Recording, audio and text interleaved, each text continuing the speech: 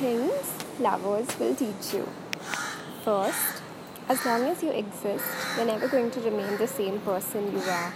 Your eyes will change, your smile, your thoughts, your dreams will change. All to accommodate the coming and going of a whole other person. If that is not what unconditional means, perhaps it means nothing. Second, being wild is alright, but there's a special kind of patience in being gentle that you only realize on the nights when you can't fall asleep together. You'll suddenly learn the art of mothering him, and you'll finally find it is a fire that burns brighter than lust.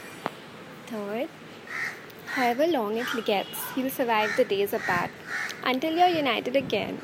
Then the collapsing will begin. You'll realize that the emptiness from the separation remains. Not even forgiveness fills the void until you stop using your words and let your eyes take over the violence. The eyes always know the battle song that'll set you free. Fourth, it's important to feel immortal. To feel like nothing can touch the shadows you leave behind in his home, and to believe that you're enough for the world to heal itself of all its darkness. It's important to remember that even though there are things in the world you may never understand, there's still a chance that you will. Fifth, run your hand through his hair as often as you can, but don't tell him why. Because nothing stays the same. You won't want to forget the innocence he carries interlaced securely between those locks when he suddenly becomes stronger than he needs to be. He will need your fingers to shake loose the tears when it happens. 6. Under the weight of every "I can't do this anymore," you will touch a hidden "Don't love me so easily." Don't love me the way you write about pain.